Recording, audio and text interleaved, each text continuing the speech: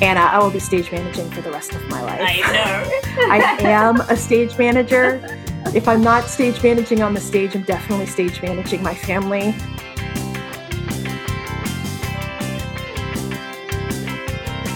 It's important for little girls to watch the behind the scenes of The Mandalorian and see that it's not all white guys. There is no single better moment than being on a stage with a problem. Something's not working, something's not there. I actually love that part of the job. Welcome to the Theatre Art Life podcast, and hello. We're putting the spotlight on those who create live entertainment around the globe, the culture creators and the backstage masters. My name is Anna Robb. And my name is Ana Aguilera. Dani Biller-Pelucas joined us today to talk about the world of technology beyond automation and how they use in different areas of the entertainment industry. We have a few playlists with our episodes talking about automation and stage management if you'd like to refer to those. On episode 34, Jamil Hayat shares with us some of his experiences on theme entertainment as well. Dani Biller-Pelucas has always been an entertainment industry leader. As Cirque du Soleil's first female head of automation, she's helped build and design some of the most complex kinetic production experiences the world has ever seen. After her work at Cirque, FTSI, and as a freelance consultant, Dani found herself at her dream job, Walt Disney Imagineering. As an Imagineer, she helped create and gathered a few awards for ride experiences such as Star Wars, Rise of the Resistance, and Pirates of the Caribbean attraction in Shanghai, China. After conquering her dream job, Dani looked to utilise her team building show control and large-scale production experience in an exciting and emerging field, virtual production. Taking up a new job at Lux Machina as Director of Physical Production, Dani is leading a team of producers who are helping refine, design, educate on, and deploy in-camera visual effects solutions for the entertainment industry. Dani, welcome to the show. Thanks. It's really great to be here. It's great to see your face. It's so good to see you. It's so good to see you. Wow. You have done so much in your career so far. Tell me a little bit about yourself. So that was your bio, but tell me a little bit about why you got into this industry and what fascinates you about the technologies that you're working in. Yeah, absolutely. I mean, I grew up as a kid that was really excited about computers and, playing with items and pushing. I think I programmed my first program when I was like 7 or 8 years old on a little Apple IIe. And I always enjoyed the technology side. And then I went to college with an original plan to major in physics and become an astronaut, and then started taking theater classes and loved that in theater, there are no right answers. There are only the answers we find. And I just was I remember telling my parents, but Mom, it's amazing. And so I kind of fell in this world where I've, as you know, I've done a little bit of stage management, a little bit of automation, always kind of sharing that combination of artistic and technical and bringing that together. And through the last few years, I've really had the opportunity to then take that to lead the conversation about how do we use technology to feed creativity. And it's been kind of nice having the both sides of my brain. I've got the math side of my brain, and then I have the acting degree side of my brain to help that conversation. I love that combination of feeding technical to feed the creative. Can you expand a little bit on that in how that works in your current job? Or maybe you should talk about a little bit what you're currently, explain what you do right now and then how that works, because that might be a bit of a leap. Yes. So currently I work for a company, Lux Machina, and we create large scale volumes.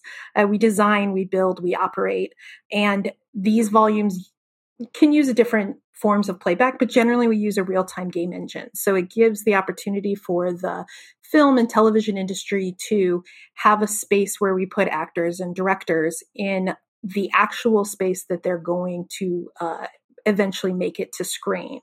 So it's final pixel. When they walk away from the stage, they frequently have the piece that is what they're going to produce. So we used to put people in green screens in order to do that. And we still do. And there's still reasons. You can even put a green screen on an LED wall if you wish to. But if we don't use a green screen, we have the opportunity to say, you're standing in a cave, and in that cave, everybody can see the same thing. They can all have the same reference. For the actor, it's really strange. You really do walk into the space, and it's like, I've now walked into this desert landscape. And then when the director refers to things like, everybody look at the waterfall, there's a waterfall there, and that it all makes sense to everyone. So from an acting standpoint, it allows us to go back to that organic placemaking that, we all kind of grew up in theater school being able to do, and yet using the technology to bring in game engine assets, to bring in these fantastical worlds that we couldn't build or wouldn't build because there's moving pieces behind us. So it's a really cool thing that we do. And it's the technology that feeds that, but that technology is new and it's being developed as we speak. And so a lot of what I do is help everybody on the stage get comfortable with where we are in that technology, in that things don't always go exactly the way we expect. Things sometimes aren't exactly what the expectation, what the plan is for the day. And so it's a lot of working with the team to manage those expectations, know where we can push, know where we can't push, know the things that are going to come into it. And the truth is, like, the company that I work for is really a tremendous group of creative geniuses who understand all of the edges of that and know how to come in and make sure that we're going to get the absolute best product every day. It's really kind of incredible when you're working with the top of the field. It's kind of awesome. So you're still stage managing in some sense, right? Sounds like it. Anna, I will be stage managing for the rest of my life. I know. I am a stage manager. If I'm not stage managing on the stage, I'm definitely stage managing my family. I sent out a travel itinerary once for a family trip that had call times, and Ellen's and my wedding invitation had call times on it. Let's be clear. So, I really think that stage managers in many ways, and I think you and I have talked about this before, the ability of a stage manager to communicate, to bring people onto the same page, to make everyone feel seen and heard in the space, which especially right now with where our national conversation is so important, that we're making sure that all voices have a voice and that it doesn't have to be complicated to do that. I think that will always be skills that every organization can use, which is why I personally think stage managers should rule the world. But that's just me. Maybe they do, or they will. How do you see the relationship between stage management and automation? So this is an interesting one for me. I started with Cirque du Soleil as a head of automation. I came from cruise ships, and in cruise ships, the stage manager backstage frequently runs the automation. So it's one person and you have the responsibility of both things. And when I moved to Cirque, definitely automation was the thing that was harder for them to find. So they brought me in to do automation, and I loved traveling the world, setting up these hardcore systems. It was a lot of fun. But what I missed is the stage management side. I missed that ability to call and put a show together, right? That attempt every night to make it to the perfect show. The nights, where you walk out of the booth and you're like, nailed it. And then there's nights you walk out of the booth and you're like, so close. So I was definitely missing that. And I decided that I wanted to go back to stage management. So I actually applied for an MFA program and was accepted, and also was applying for jobs throughout Cirque, and got hired as a stage manager on Mystère during the same week. I was admitted to an MFA program and offered the Cirque job. And I had to decide which one I was going to do. And I decided that the Cirque job was probably what I was getting the MFA to be able to do. So I should take the Cirque job. And I became a calling stage manager at Mystère. And I think the understanding of automation and how that works as a calling stage manager in a large automation show is hugely beneficial. You understand how the pieces are supposed to fit. You know where we've run into challenges, and you can also think quickly on your feet of what the solutions are. Of course, depending on an amazing automation team to know their part of it and be able to help you find those solutions. What I ended up eventually, through many years of my career, putting that into is show programming at Walt Disney Imagineering. And a show programmer at Imagineering, basically, when you ride an attraction and you're going through the attraction, audio, lights, all these things go off around you. And the show programmers who programs those, we program them forever. They run, every 30 seconds for each new attraction, each new thing to come by. And I liken it to my calling the show forever. So I have the opportunity to lay in a track that will always be the way the show is called, to hit that artistic moment. So now I no longer have to walk out of the booth and go, so close. it's going to work every time. And so I think that stage management and automation, it's those two sides. It's the technical, it's the creative, it's the timing, and I love putting them together.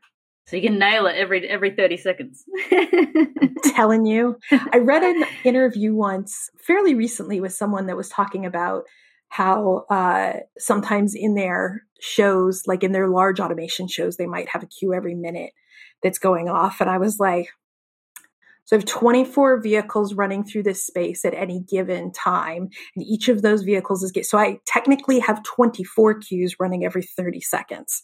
So it's a slightly different way of thinking about that large scale automation. We have a lot of large effects that are resetting, especially in the most recent show, Star Wars Rise of the Resistance. Like there's a ton of great big things that happen and have to reset out of the eye of the people coming in for the next time. So it's a lot of that magic.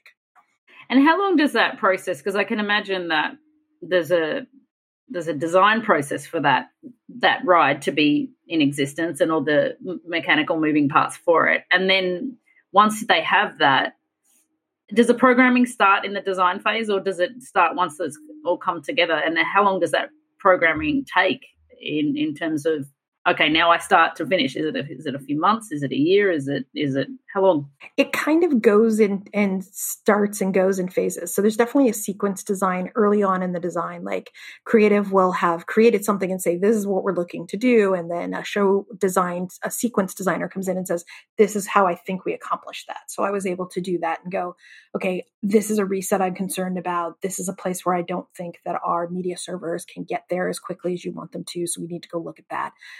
The show programmer has that like deep knowledge of what do all the systems take and how do I bring them all together. So we have that phase. And then we get to the point where we start actually laying in queues.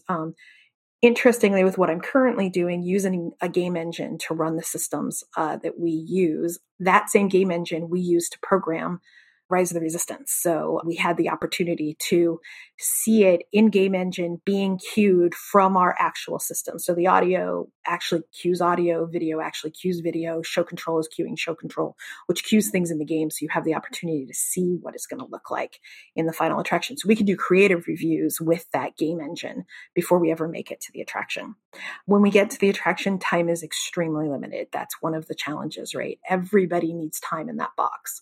Ride being a humongous amount of that time. They have safety programs they have to do. They are always going to win. They're always going to get more time than show. So a lot of the work we do is to prep and prepare so that we are as ready as possible when we walk in the door to get as much out of the time that we have and be able to leave. It still is a process of a few months of programming in and out, like in that space, but it's definitely never as long as you want it to be. But it definitely gives you the opportunity to see it and then get to a point where you just run it and run it and run it and run it. I mean, if you think about it, you get to a show, you get it programmed and you have that show ready, and then you get maybe 9 or 10 opportunities to run it, but the show is running in a linear fashion and it's only one show. We start to discover things as the vehicles get closer together, as more vehicles, we start to discover wireless, all these things that come into the fine tuning of the show. You suddenly discover you can see that vehicle from the vehicle behind you. Well, we got to go fix that. So there's a lot of that tweaking that happens. And then how do you maintain that and you make sure that you keep running it smoothly throughout operation? One of the big things that I worked on when I was at WDI is bringing the parks team into the fold. So as we were building the attraction, we had engineers beside us that were building it, programming it, and learning with us so that when we walk away, they know the show as well as we do. WDI obviously has teams that go out and do spot checks, and there's teams in the park that are responsible for maintaining the show, but there's a lot of shows for them to be maintaining.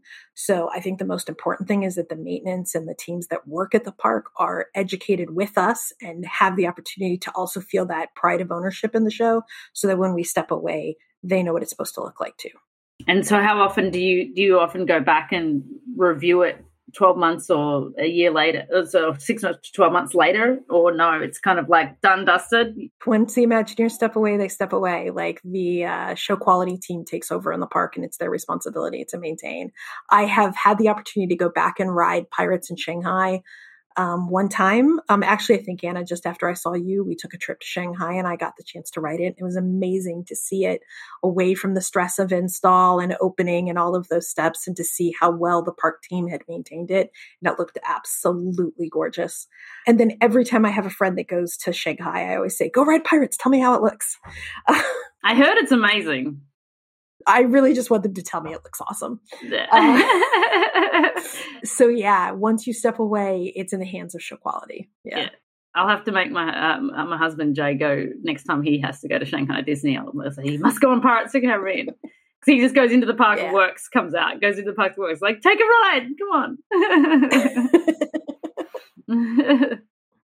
So, what was your sort of motivation to move from WDI into, your current job? Was it the excitement of the new technology? Was it you wanted to be at home more? What was your motivation? Home more. I just flew back from London, so not so much. Yeah. So I really think it was, I think over the course of Rise of the Resistance was this amazing attraction to open. And it felt incredible, but it also, even while we were doing it, we were very aware that what we were doing was something very special. The level of technology, the level of commitment of finances, and the reality of the franchise of Star Wars, I don't know that combination is going to exist for me again for a very long time in an attraction. So, it was, even as we were finishing that up, my eye had started to consider. I did have the opportunity the day that we opened Star Wars Rise of the Resistance in Anaheim to stand with the executive creative and executive producer and myself, and the three of us spoke for the attraction. It felt like this absolute amazing pinnacle of my career. I'm just going to go back to WDI and rest on my laurels, and this is going to be amazing, right? And then I'm sure you're aware that the world changed in March of 2020 after we had opened. And that entire team was furloughed, and it was rough. It was really hard to go from this absolute top amazing moment to this moment of they don't need me. I'm not necessary. I'm not, what was the word they used? I can't think of it, but it was I'm not required. It was hard. It was a little bit nicer to see all the people around me and to realize that it clearly wasn't talent, because some of the most amazing talents I've ever worked with were also furloughed alongside me at WDI. It was a very large group. Most of our Rise team, in fact, all three of those people who had stood with me on that opening day, we were all furloughed together. It was rough. But in a way, it was great, because it gave me the opportunity to really think about, what did I want? What was so important to me about what I was doing? And what did I want for my future? And I think through that, I realized that while I adored working at WDI, and while I certainly wouldn't close the window on working with them again in the future, I was looking for what that next step of technology was. And I was pretty sure that for Imagineering, it wasn't probably going to fit with my career path for a little while. There were a lot of other things I wanted to do. I wanted to have the opportunity to have more influence in a smaller organization. I wanted the opportunity to have more influence, to hire people, to get more diversity on our teams. One of the things we were proud of at Rise and through Galaxy's Edge is half of our team was female, which was very rare as a programming team to have that occur. And that was huge for us to have so many strong female technical leaders within our group. I wanted to go take that someplace else too. I wanted to have that opportunity. So a friend of mine mentioned that she had some friends in virtual production. And I think, like everyone else, I had watched the behind the scenes of The Mandalorian and seen what these LED volumes were and what virtual production was. And one of the names that was associated with that was Lux Machina. We worked on the first season of The Mandalorian. And so she said, well, I have some friends over there. They're hiring some people. You should talk to them. And even their reel spoke to me. I've been saying technology fuels creativity for so many years. It's literally in their reel. It's right. So I was like, oh man, these are my people. And it was just such a great conversation. My first conversations with the founders were fantastic. I felt like I was going to get the opportunity to have an influence in strategy, which I was WDI is a huge organization within a huge organization within a huge organization. So I was very excited to get the opportunity to work for a smaller company. And virtual production in general, the in-camera visual effects just felt like that next exciting step of like taking high-level technology to feed high-level creativity with a whole bunch of geniuses. I'm a fan of being at the table with all the smartest guys in the room and helping harness that and helping them figure out how to do things. So that was what really drew me to Lux, is that information and honestly, the charisma of our founders, who just really were so positive from day one of how much they wanted me, which coming from that challenge of WDI and that furlough, I was really ready to hear that. It really helped.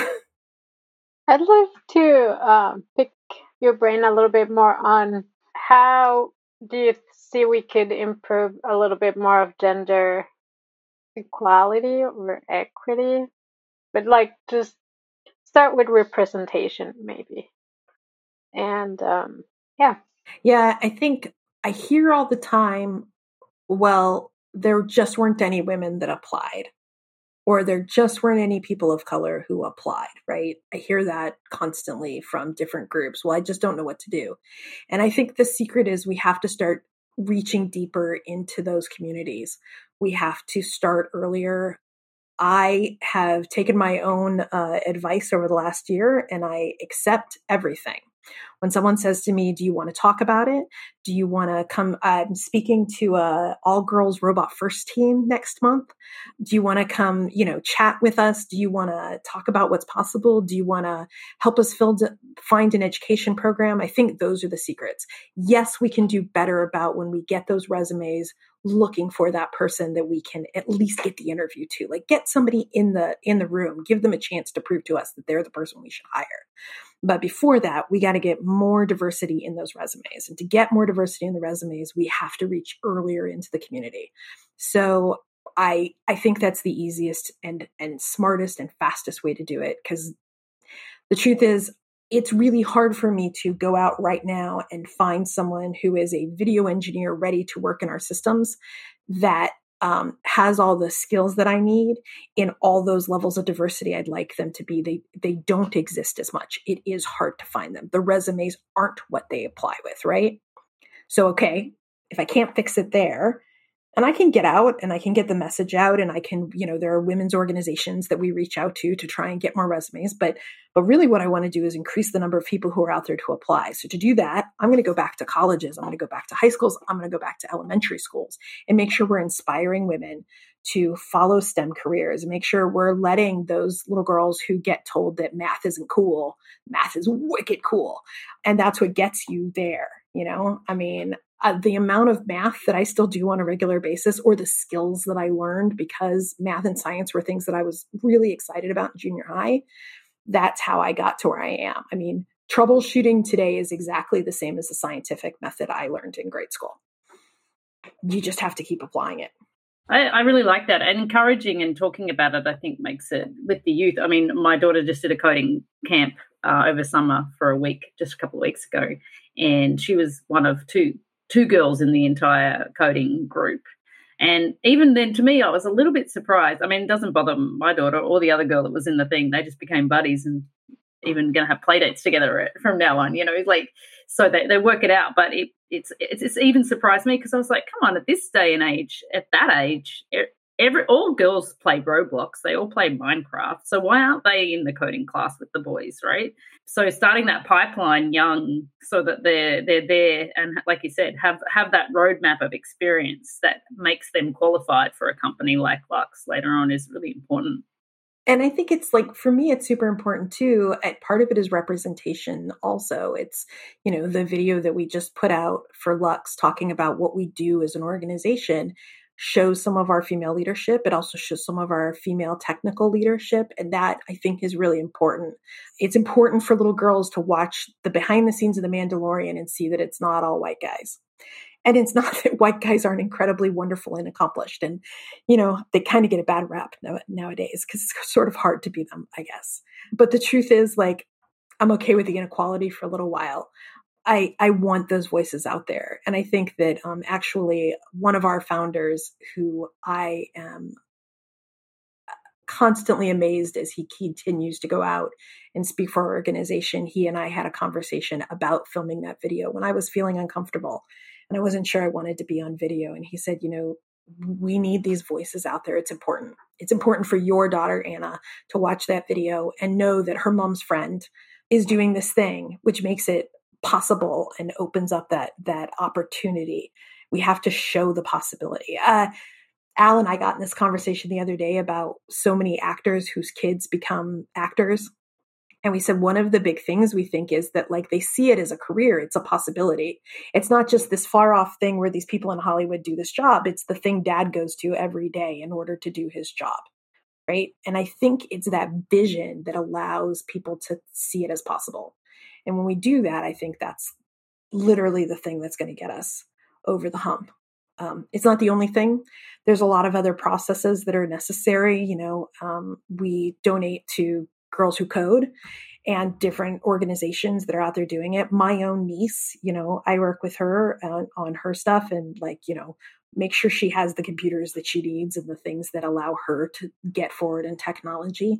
The kids around me, I have conversations about the exciting ideas they have, and they have amazingly exciting ideas. All of those things are part of the puzzle. We just have to keep participating in it. So that's as individuals, but then like the corporate, how do they their responsibility or their goal is to make money, right? And hire the right person too. Well, one of the things is, there are a lot of responsible corporations, right? We as an organization are very focused at increasing and making sure there's more voices. Again, we're not increasing our diversity because we want to be more diverse. We're increasing our diversity because we want different voices at the table. We want to hear from more people. It's not like a corporate checkpoint, right? Oh, we're more diverse now. That's fantastic. No. We recognize that when we have more voices at the table, we make better decisions. When we have more people who can give us their opinion, when we make it so that we don't just hire those people, but they are vocal and able to express their conversations, we make better decisions as an organization. That's why it's important. So it's really hard to do that in some large corporate areas. And it's one of the reasons I chose to move into a smaller company, because I can influence that more. And I do think it's important. And I can build up more people to a higher level by being in this smaller organization. WDI will get there eventually. I think a lot of companies around the world have to first acknowledge the history of maybe particular biases that have been held and then start to routinely pull them down and attack them. And that requires a company effort and individuals like yourself to, take a look at it and start that extra. It is extra work, I guess. You've got to, like you said, the resume, they didn't apply. The resumes didn't come in of that diversity. So you have to go find that. You can't just wait for that to, and there's something like statistically that women will not apply for the job unless they're like 100% qualified for all the items in the job description, whereas men will apply for it when it's only like if they cover about 70%, 60% of those qualifications. And I find that fascinating because I think also in my own thing, if I looked at a job description, I'm like, I don't really know how to do that. I don't really know how to do that. Maybe it's not for me kind of thing, and that psychology should change, I think, by building confidence in women and even, underrepresented BIPOC and et cetera, and it needs to start to change. But you've got to go find them. Yeah, and I think that's the thing. I almost quoted that statistic earlier. I think about it a lot.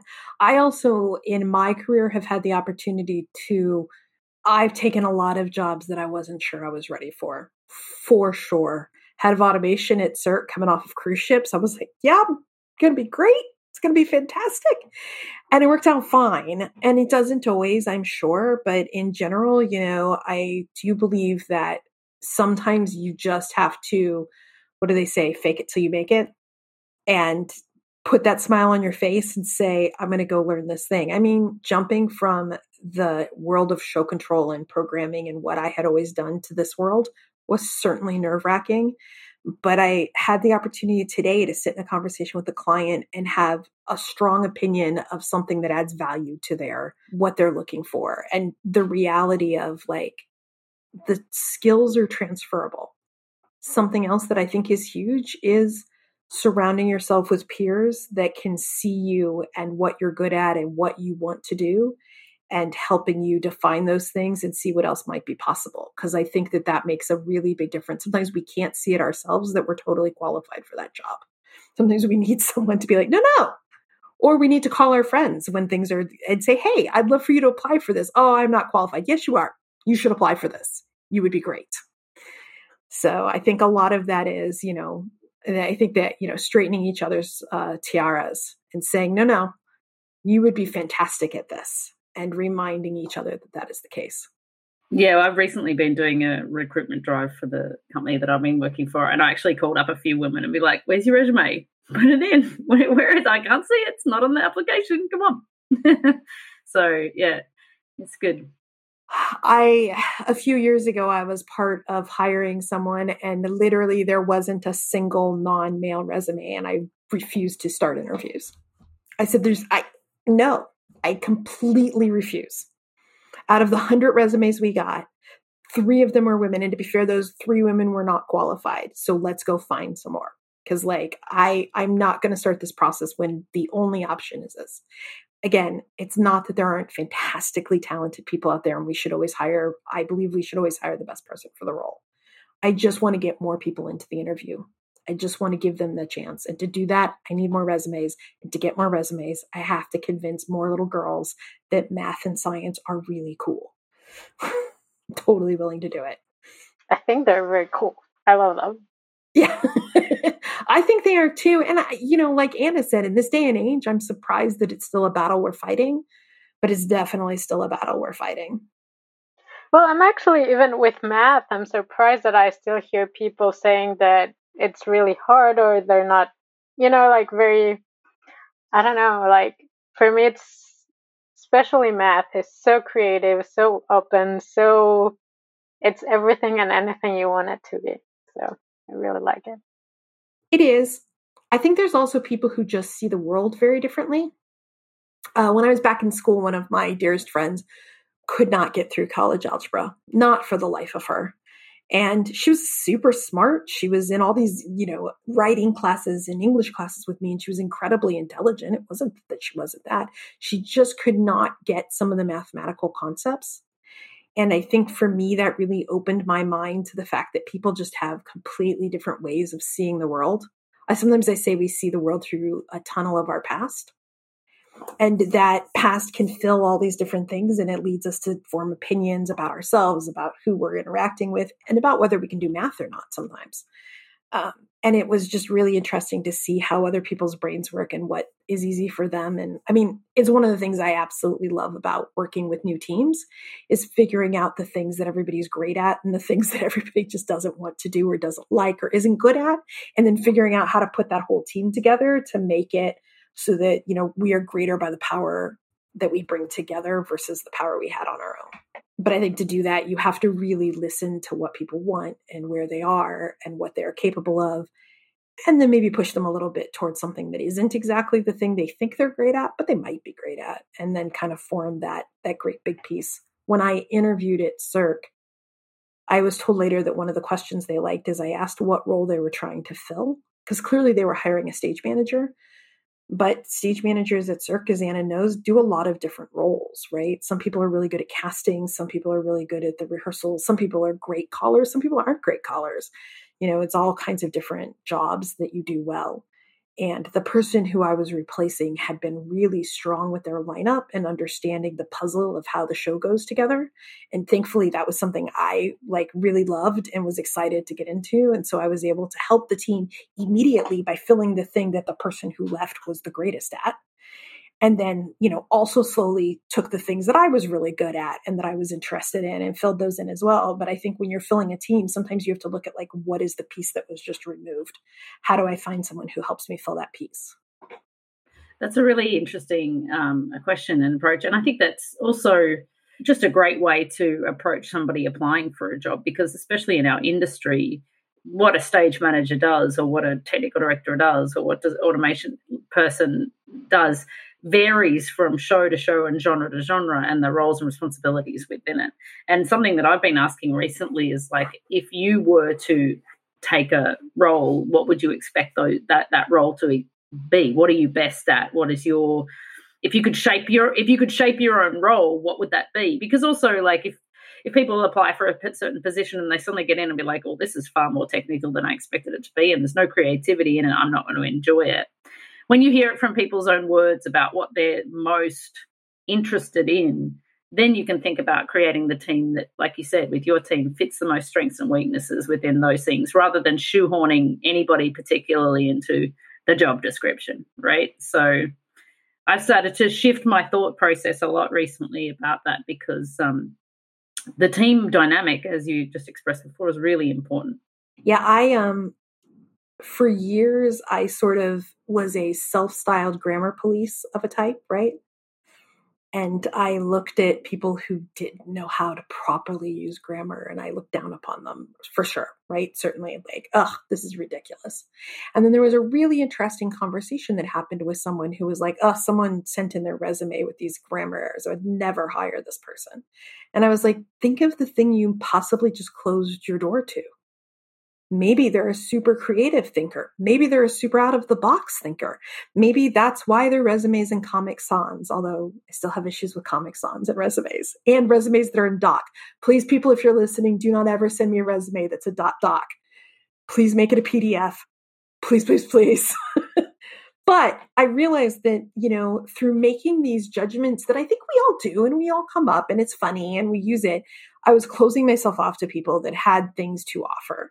And so, interviews are hard, and deciding that someone's the right person is hard. So it's really just about getting to know that person and figuring it out. My favorite question that came from one of the producers I work with that we've asked a lot lately is, what do you not like about your job? What is the part of your job that you have to do that you're not a fan of? Amusingly, we've been interviewing lately for production coordinators, and every single person has said second meal. So... which is also fairly high on my list of things I hate to be responsible for, because you can never make everyone happy. But I think it's an interesting way to see, like, what's your favorite part of your job? What's the thing that you don't like about this job? What is the thing you would choose not to do? It's not that you don't do it, and it's not that you might not be great at it. What's the thing you don't really like? Well, maybe there's one of us who likes that better. Or maybe we can just all bond over the fact that we all don't like that part of the job. That makes me think that if we all have to do it and we don't like it as a royal we, maybe it leads me to one of your ideas of technology to improve the world. Chipotle's group order is the greatest thing known to man. You send everyone a link and they order their own Chipotle, and then you pay with one credit card and you're done. That's the way to get over all of those problems. Technology forcing people to order their own second meal. That's fantastic. I don't have to worry about how many chickens and how many vegans and how many things I have to have for everybody. And, that person doesn't eat dairy. I mean, I'm in California, right? Mm-hmm. So no dairy, no gluten. I have someone with a vegetable allergy. It's very, very difficult to order a second meal and make sure that... Is that a thing? A vegetable allergy? Yep. I didn't even know that was a thing. Yeah. Wow. People are allergic to tomatoes is not uncommon. And it makes it really challenging. And the truth is, like, as stage managers, I want to care for my team. I want to make sure I'm not just ordering second meals so they have food. I'm ordering second meal because they've worked, 10 and 12 hours at that point. And I want to make sure that they're nourished going forward. So if I order something they can't eat, I've defeated my purpose. Mm-hmm. Mm-hmm. What are the other ways you think technology is going to improve the world, seeing that you are in the cutting edge of some of the technology and entertainment?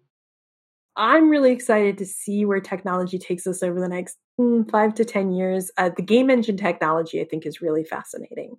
What are the things you can do at a game engine, and yet not without human intervention? Like, there have definitely been movies that are done completely in a game engine, and I think that's interesting, and I think it's a great form of technology. But for me, it doesn't inspire me. I'm inspired by us being able to get together in a space and create. It comes from that, hey, kids, I've got a barn, let's put on a show theory of, like, I was definitely putting on shows in barns at about 10, 11 years old. So it's still that same feeling. It's just a much more expensive barn we're all standing in to put that together. So I think this technology is so new that what I'm really excited is to see what that looks like in 5 years. Does that look like a point where we've, essentially filmed an entire movie where everything was done within this volume and every shot was able to be done within this game engine and assets were formed ahead of time and we walked away every day and went, wow, that's amazing. I know exactly what shot I got. Not 3 months later after post-production. Right now, today, I walk out of the stage. I know I got the shot. I'm excited for the possibility of what that is. But I think it's going to take, first of all, we've got to get this technology out here. More people have to understand it. More people have to have the opportunity to actually use it and to get how it works. And then creatives can start to take that next leap of like, I guarantee there's things I haven't thought of that they're going to think of that we can do with this technology. That's why they're very, very good at their jobs. And I'm excited to see what they do with that next step. And I can also understand that setup's probably hugely expensive, so not yet accessible to lower budget groups and people that don't have the funds to make movies in that manner, right? Well, I think there's a little combination of that. So first of all, we are building more and more stages, which lowers that entry point because instead of having to build it for yourself, you can rent it for a day or two. It's still expensive. It still takes a lot of people. But the truth is, like, you can use the game engine on a monitor with my iPhone and with an action figure, and I can still create this amazing, like, in-camera visual effects. So it's possible at a very low entry point. And one of the amazing things is the company we work with has made the softwares available to the world. So for free. So anyone can go on, learn about it, start that first film and figure out what they want to do for a very low entry point. It's not wholly there. Obviously, you're right. Independent filmmakers, people out there who are really on the lower end of the budget scale, it's going to be a while before it's available. But we all know the way we get technology to be more affordable is get more people to use it. These little things were worth a whole lot, would be a lot more expensive. Mm-hmm, mm-hmm. And just so I understand the context with the screen, and you're in that environment, but from a floor perspective and foreground props, those things still go into that shoot. So you've got the screens around you, but you probably avoid shooting the floor because it's probably a studio floor, right? And then you've got props in the foreground. Like, tell us a little bit. I just need to understand the mechanics of that. Yeah. So basically, the game engine has the opportunity to take that volume LED wall and we see what's beyond it. So imagine it's a window and we're seeing what's beyond it. What's in front of it, rocks, sand, sets, desks, boats, all the different things we've seen recently, cars, actually exists in real space. And then the way the camera is recognized as to where it is and offers parallax into the space. So basically, based on where the camera is and where the wall is and all the things that are between, it determines where that space is beyond it so that you get that 3D effect of looking past. Same thing we do in attractions. When you come past in a vehicle and we've adjusted to your eye point so that it looks like you're looking off into space, they're just doing it at a much higher level than we ever did. So yeah, you've got actual practical effects that your cast is interacting with in that stage. And then the camera, it only matters what the camera sees in the end, right? You can have a lot of cool stuff, but if the camera doesn't catch it, then it doesn't make it into the final product. So it's what the actual camera sees. Ah, super fun. I'd love to be a fly on the wall to watch a shoot for a day in a place like that. It'd be super cool. Yeah, not to continue to support my previous employer, but the behind the scenes stuff on Disney Plus for Mandalorian there's a technology episode which does a really good job of explaining how this works. And then more recently, Epic Games released their 427, which shows a film that was shot and then also shows conversations with filmmakers and directors and the things that were the advantages of shooting in LED volume with the current game engine. So there's some cool stuff very recently within the last few weeks that's come out that shows a lot more about how all those things happen. I just had this wild thought on like how all the LED and AV stuff is increasingly being up for everyone to at least take a peek and see how it works. and read manuals and all these things. And somehow, when it comes to more like live entertainment stuff, we're still very close to NDAs and IP things Protection. and more protective, more jealous of our work. Yeah. I mean, I think a lot of that has to do with the attempt to bring this to the masses means that, it's so new that we have no choice but to get out there and talk about it and talk about what's possible. Again, I need a fast army of people to go do this work over the next few years, and they're probably not in the marketplace right now, which means I have to inspire them to go learn the skills that are going to be the thing that I need to in order to take this forward. Theater, in many ways, is an exclusionary space. I know it's not what we want it to be, and I know we want to open it up to more people, but in many ways, it starts from a place of only these people in this space can create this thing.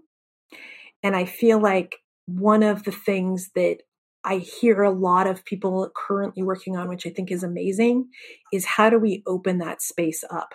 How do we change the entry level? How do we change it so that, my very first job out of college as a dancer, I made $160 a week.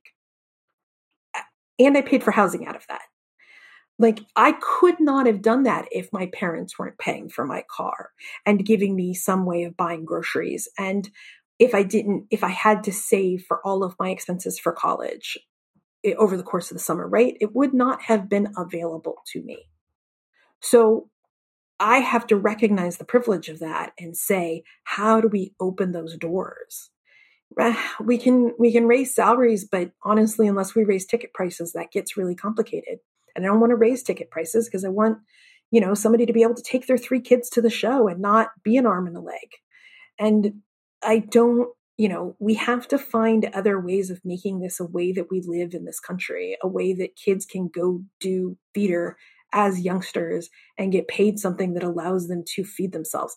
Part of it's dealing with the student, but it's all a big problem, right? We got to deal with the student loan debt. We got to deal with health insurance.